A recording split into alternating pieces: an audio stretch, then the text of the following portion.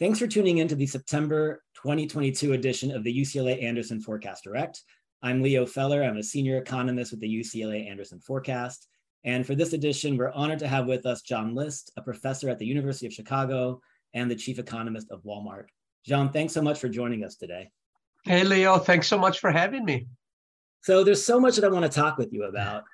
You're kind of this person that when I think about the scale at which you operate, right? You write books, you publish papers, you're the chief economist of Lyft and of Uber, and now chief economist of Walmart. I mean, you're really involved in so many different projects and so many great ideas. We want to talk mostly about the voltage effect, but we want to bring in a little bit of your experience actually running some of these experiments in the various places and organizations that you've worked. When it comes to developing and scaling ideas, you've helped startups scale up. And now in your sandbox, you have the largest retailer in the US and one of the largest private sector employers in the US. And so this is the context in which I want to bring in your book and some of this other work. Sure. So let's start with figuring out if an idea can scale. What do you normally think about when you're trying to figure out, is this a good idea? Can I scale this up? Yeah, so I'll tell you what, 5 years ago, I thought very differently about scale than I do now. So 5 years ago, I largely thought, well, the idea worked and it seems to have really good signal. And what I mean by good signal is it had a big treatment effect. And it seemed to be with a general group of people. So I think it will scale. And the last 5 or so years, I've been working on the science of scaling. And what that means essentially is when you look at an idea, what are the features of that idea that will scale? And what are the features of that idea that will cause it not to scale? And today, I sort of look at an idea and say, look, there are 5 fundamental features, which I in the book call 5 vital signs. And if you check all of these boxes, this is an idea that has a chance to scale. You still have to execute now, okay? So the first half of the book is about the features of the idea. In the second half of the book are what I would kind of call 4 little behavioral economic secrets to execution. But before we get there, let's talk about the 5 features. That's kind of the way I would think about any idea. Does it have these 5 vital signs? All right, so the 5 vital signs: false positives, right? Know your audience, the chef or ingredients. And I'll pause there for a second because this was one of my favorites, because I thought to myself, well, John List's projects all seem to scale. Is it because it's John List, or is it something about his projects? And so there I thought the chef or ingredients, maybe it's the chef. Spillovers, and then the cost trap. So those are the 5. So maybe if we can go through really quickly a few sentences on each. What do you mean by false positives? Sure. Think about a COVID test. You get a COVID test, and if it says you're positive for COVID, it might be wrong. And when it's wrong, that's called a false positive. As researchers, we try to control the false positive rate to be 5%. That's the best case scenario, that 5% of the time when we say a program really works, it doesn't work. So even in the best case scenario, 1 in 20 ideas that look great in the Petri dish aren't so great when you scale them. So that's the way I want you to think about false positives. Now, I think in the real world, false positives are much, much greater than 5% because of things like confirmation bias. If we really think the idea is going to work and we get data that says it's not so good, we tend to say, well, the data are wrong. And when we get data that says it's good, we say, oh, look at the data. It's in line with what I want. That's called confirmation bias. So a lot of times as humans, we have these biases that really lead us down a kind of a bad path of taking on more false positives. So that's chapter 1, false positives. Chapter 2 is really know your market, know the extent of market. and be honest about determining with my current product or service, how big of a market do I actually have? Most of the time, we overestimate the extent of market or the market size. Chapter 3, which you brought up, is one of my favorite chapters because it's titled, Is it the Chef or Is it the Ingredients? And it moves from chapter 2, which is really about the population of people, to talk about the population of situations. And it really asks, when you had your idea and you tested it out, what were the fundamental features or the non-negotiables of that idea? And can you have the same inputs in those non-negotiables that you had in the Petri dish? Are those available at scale? So think about, is it the chef or is it the ingredients? A lot of restaurants try to scale. A lot of restaurants fail.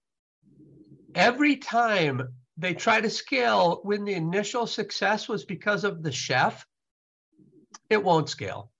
Why? Because unique humans don't scale. Now, at this point, you might be thinking, well, wait a second, John. You've scaled your operations reasonably well. What's going on here? You're telling people unique humans don't scale. That's right. Think about Uber and Lyft. As you mentioned, I was a chief economist at both Uber and Lyft.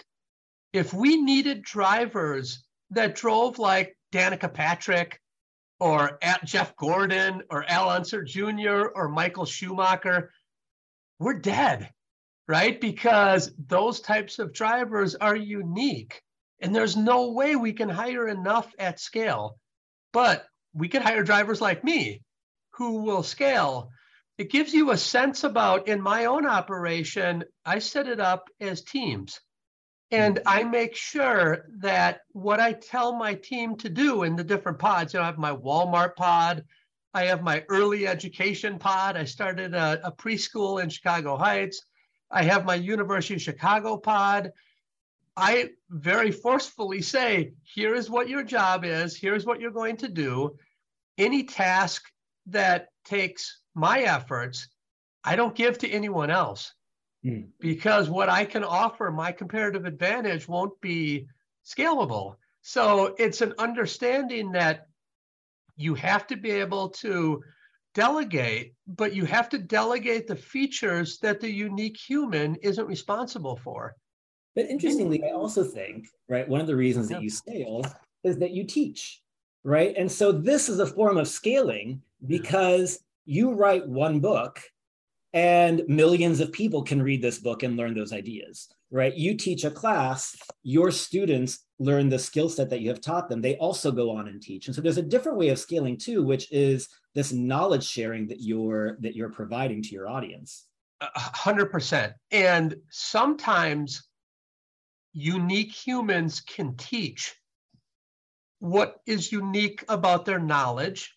Like in this case, I can teach you, look, these are the 5 vital signs. This is what you should do for execution.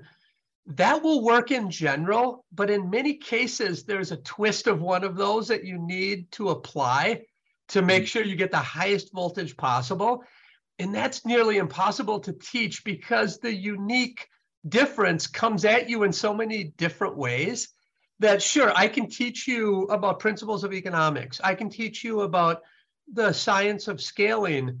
But to actually apply it, in many cases, it will take kind of a tweak of what you learn in that book. A lot of times, the book will get you 90% of the way there.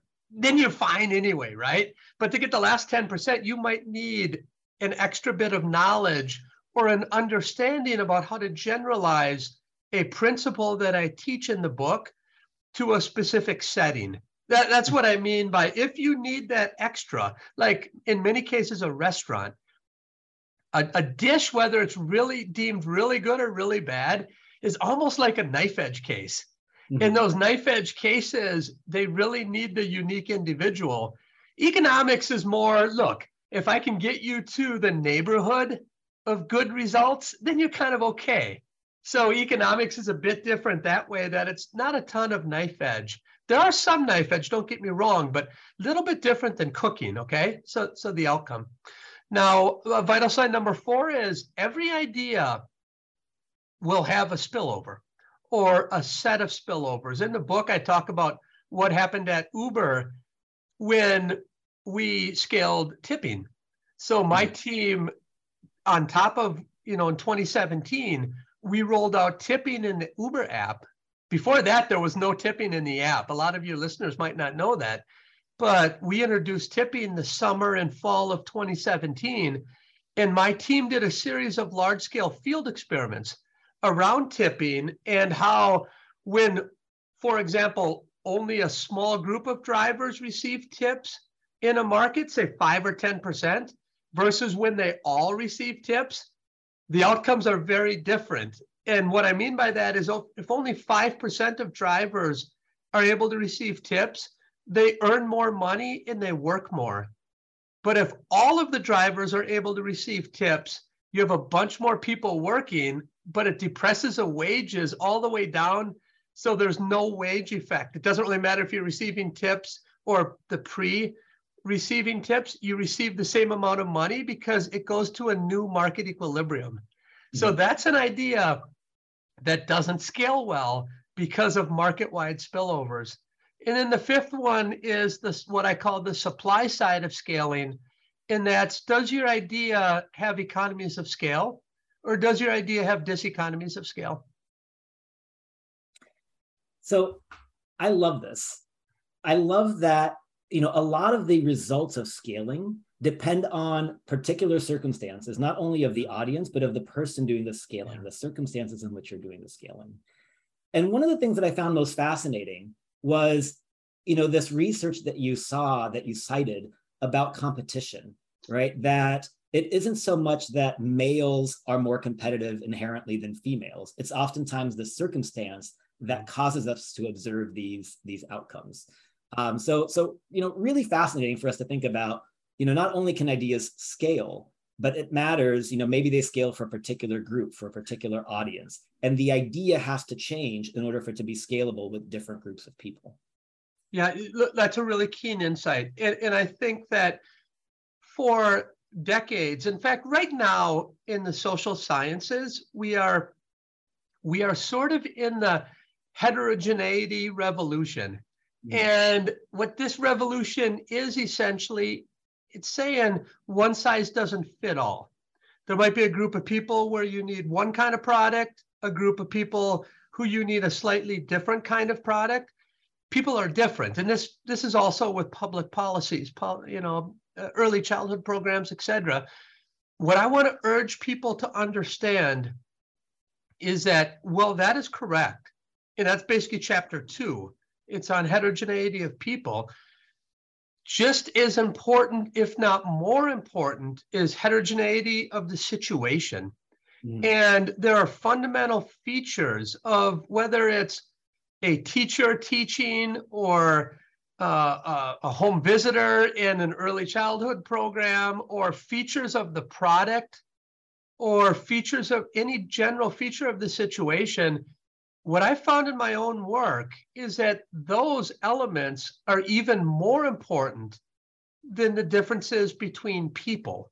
So back up, what I'm telling you is that while we constantly worry about the differences between the populations of people, that is much less of a problem when you compare it to the populations of situations. It's much more difficult to generalize across populations of situations than it is across populations of people. And that's an important point to always understand as someone who's trying to scale. Which comes to, you always have to adapt, right? That's right. It's kind of like a shark, right? Right. You die if you stay still. You have to actually keep changing and swimming and making sure that your product keeps changing to the changing, economic circumstances and changing situations. 100%. But when you say you constantly have to adapt and it's based on science, you constantly have to test and generate data and look at new product configurations to figure out how do I need to change. So you're right to say I constantly have to adapt. But if I'm a listener, I'm thinking, okay, what does that mean? Okay, what I'm telling you it means is to constantly test and retest and figure out all the time, do I need a different algorithm, or whether it's pricing algorithm or different product in terms of product differentiation or different mix? If you're a retailer like Walmart, there are a lot of different questions that if you stay stagnant, you're dead. And the best case scenario is you are constantly testing and retesting and saying, how can I do a little bit better? Because you have to constantly be thinking about opportunity cost of time. Every minute that goes by that you are not providing the right product mix or you're not pricing correctly, that's an extra minute that you're losing money or you're losing the chance to make the world a better place. So if we constantly think about this as an opportunity cost of time, I think then you have a real urgency to continue to generate data, examine data, analyze data, make decisions from data. So now we're already, I think, shifting into the second part of your book, which is once you have a great idea that can scale, how do you scale it, right? And this is what you call high voltage scaling. Yeah. So can you talk a little bit about this part of the book? Yeah, absolutely. So a first point is I know nothing about execution. The only thing I know about execution is you need to execute to make your business work or your organization work. Okay. So why in the world am I writing the second half of this book, which is all about execution? Because here's what I've learned. I've been around a long time. I worked in the White House. I've worked with a lot of different firms. All organizations tend to make the same four mistakes. And when it comes to executing, the first mistake is they don't appreciate the breadth and depth of how they can use incentives. So that's chapter 6. And it starts off talking about non-financial incentives. And I talk about, look, at Uber, when we did the Uber tipping experiments, it's kind of crazy, the data around how many people tip. Only 1% of people tip on every trip. You heard that right, 1%. And 3 out of 5 people never ever tip. Okay, you heard that right. 3 out of 5 people in our data never ever tip. Okay, you might be thinking, where's John going with this? If I take those 3 out of 5 people who never ever tip on Uber and I look at their tipping on, say, a yellow taxi cab, where at the end of the trip we settle up face to face, 90% of them will tip. You can say, well, what's going on? Same people.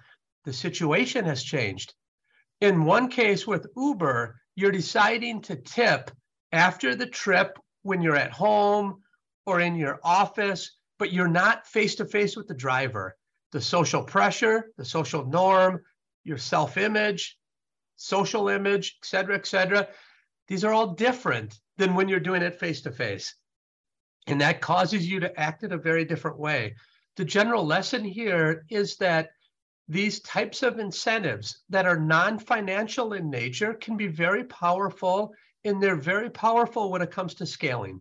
Okay, so I talk about those. I also talk about ways to use financial incentives like clawback. And I did this with a teaching experiment. I do this with a journal that I run right now. The general idea is give the bonus up front. Tell people what they have to do to keep the bonus. And if they don't perform, you take the bonus back. Later on, it's called clawback. It's really, really effective, and it leverages loss aversion. Exactly. This is that famous, I think, paper that talks about giving someone a mug and then asking how much they're willing to actually buy that mug back. And it's always a higher number than what they would be willing to buy the mug to begin with, because now that they have it, they don't want to give it up.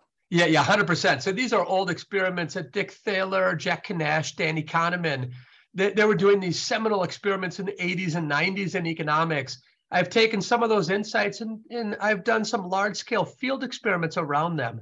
And you find that they can be effective. Okay, so let's leave that on the sidelines. That's chapter 6. Chapter 7 is thinking on the margin. And the idea here is our human brains are programmed to think in averages. And what I mean by that is anytime you see somebody present an academic paper or present statistics, they always give you averages. And sometimes they say, I have a very large group. So look at my average, how precise it is, so to speak. This is kind of the wrong way to think about decision making. I advocate taking that big data set and slicing it up into thinner slices or thinner pieces, and then try to make decisions on the marginal piece rather than the average piece. And the example there is an example from the White House about how we should spend public dollars. But I also oftentimes talk about examples that I observed at Lyft and Uber, where people are constantly thinking in terms of averages when they really should be thinking about marginal and what the marginal thinking means. Okay, so that's a typical mistake that people make. The next chapter is about quitting. And that really gets to the opportunity cost of time. So I argue in this chapter that people don't quit enough, or in the business world, people don't pivot enough. And people tend not to quit because society tells them that it's repugnant not to quit, right? That's society's problem. The other reason why we don't quit is because we neglect our opportunity cost of time. Okay, and what I mean by that is I did a survey of recent people who quit their jobs. And I asked them, give me the reasons why you quit. Reason number one, I lost meaning of work. Reason number two, I didn't get the promotion I thought I deserved. Reason number three, I didn't get the pay raise I thought I deserved. ... all the way down to reason number 10, I didn't like my cubicle anymore. Every reason was my current job got soiled. Nobody said my opportunity set got better. I just couldn't afford to stay as the chief economist at Lyft because my opportunity set got better and I moved to Walmart. We're just not programmed to think that way. So in this chapter, this is science as well, it's not art. In this chapter, I talk about our science and I show how and why people should quit more, whether it's a relationship, an apartment, a job, let's say an entrepreneur. We just don't pivot or quit enough. And then the last chapter is on culture. And it's about how to scale culture. But I'll go back now, Leo, go ahead. Yes, let me ask a little bit about this quitting, because now we're seeing this in a really interesting way in the economy, which is people who quit their jobs during this past year have done better than people who haven't quit their jobs and remained at their current jobs. So I wanted to get your thoughts on this, right? Like why now, is this revolution of quitting and people who are, quitting doing better than non-quitters? Yeah. So it's a good question. Let me back up and say, okay, what do I present in the chapter? So Steve Levitt and I put together an experiment where we had people sign up who are on the margin of quitting something, maybe a relationship, maybe a job, maybe they wanted to move cities, and they just weren't sure. They were grueling over what to do. We had them flip a coin. And if it came up one way, we said they should change. And if it doesn't, we said don't change. For example, you flip a head, you should change. If you flip a tail, you don't change. And then we told them you need to execute that. Of course, we couldn't force them to, but the majority did do it. And what we find is 6, 9, 12 months later, they're happier. They're happier that they made the change. I don't know what's going on in the data, Leo, that you're talking about, because in that case, it wasn't random, right? Those are people selecting to move out. In my example, I'm randomly having people quit and comparing them to the random group who didn't quit. So I can say something hopefully a little bit stronger in terms of causality. What I can say is that's evidence that people don't quit enough, that people on the margin should pretty much be quitting. If you've thought about it for that long, you should quit. That would be the advice I would give to the listeners. And it feels like the data that you're talking about are at least consistent with what I'm talking about in terms of those people who did take the plunge during COVID. They're a lot better off because they're happier. That feels consistent with, it's not the same evidence, like I say, because it's not randomization, but in its selection. And you should expect that to be a stronger treatment effect than what I have. But they both kind of point the same direction, that once a person who's grueling over a decision makes a decision to actually plunge, on average, maybe not every time, but on average, they're going to be happier.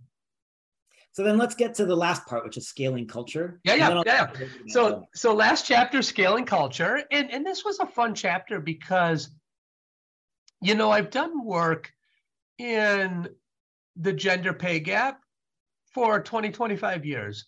I've done work in the area of discrimination. I've done field experiments for 20 years.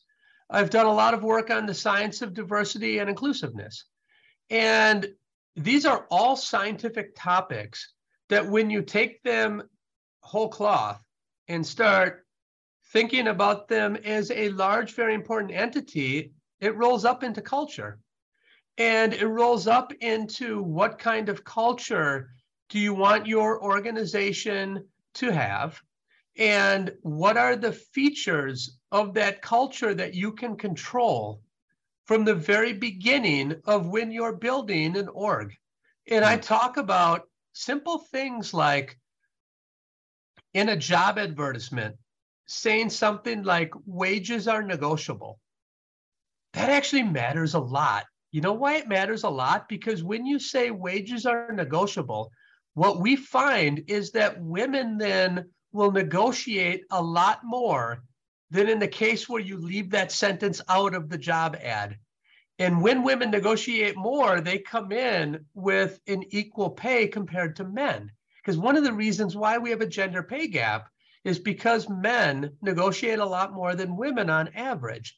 So if we can set up simple things like designing a job ad or designing the workplace in a way that makes it more inclusive and fair, we should do that. And we have science around these issues. That's what chapter 9 talks about. The science of building a culture, the science of building an equitable workplace. And of course, I draw upon some of my experiences at Uber.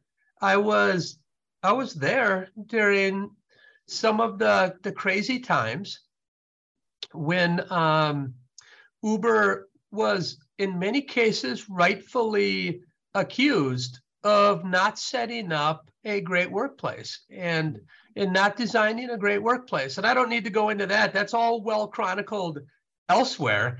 But I gave some of my thoughts about that and building a culture in chapter 9. So last question to kind of wrap things up, because now you talk a lot about scaling.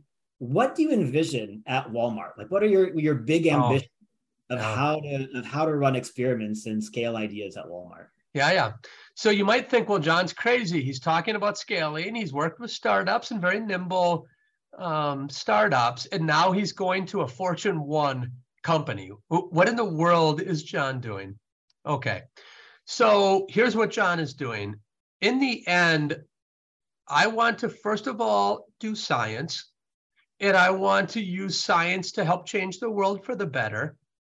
And at Walmart, it gives you the largest sandbox in the world to work on labor issues, to work on customer side issues, to work on sustainability. Rob Metcalf, Greer Gosnell, and I have a paper from a few years ago, how we just saved millions of gallons of fuel for Virgin Atlantic Airways by using 3 behavioral economic insights.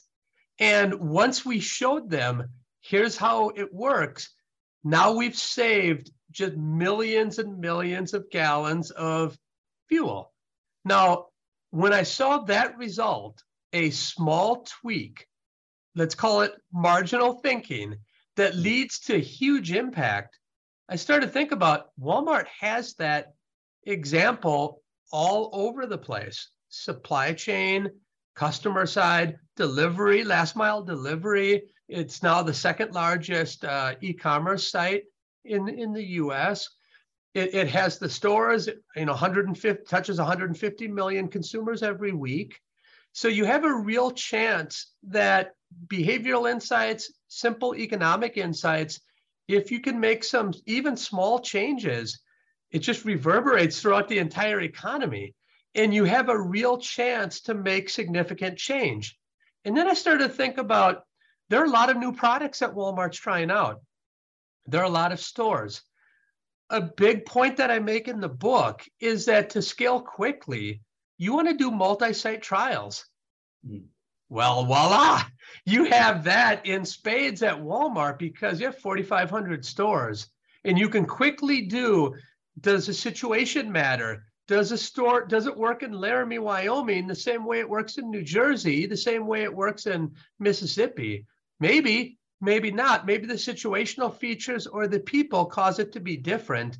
And you learn something fundamental in terms of how the economic science applies in these different areas. And you can also help the firm and help customers of that firm.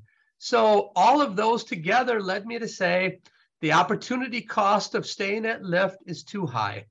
So I'm going to quit and I'm going to pivot and I'm going to go to Walmart. I followed my own advice. I love it. I love it. I'm excited to see what comes next in the world of economic experiments with Walmart's data, supply chain, customers. It'll be really fascinating to see what comes out of this. John, thank you so much. We really, really appreciate the time. And I loved reading your book. I'm sure our listeners also will really enjoy this. Thanks so much. Leo, thanks so much for having me, and you made my day. Anyone who reads the book and likes something in it, it warms my heart. So thank you so much. I love it. I think one of the things that you taught me is that I should probably quit stuff more often, because I'm definitely one of these that kind of hangs on to my, to my passions long after, their opportunity cost has told me that I should give them up. But John, thanks every passion, look, Leo, every passion that you hang on to is one less passion that you can take on. Exactly. Right? Opportunity cost of time is important. That's a good way to think about it. Thank you, John. Thanks so much, Leo, and have a great day.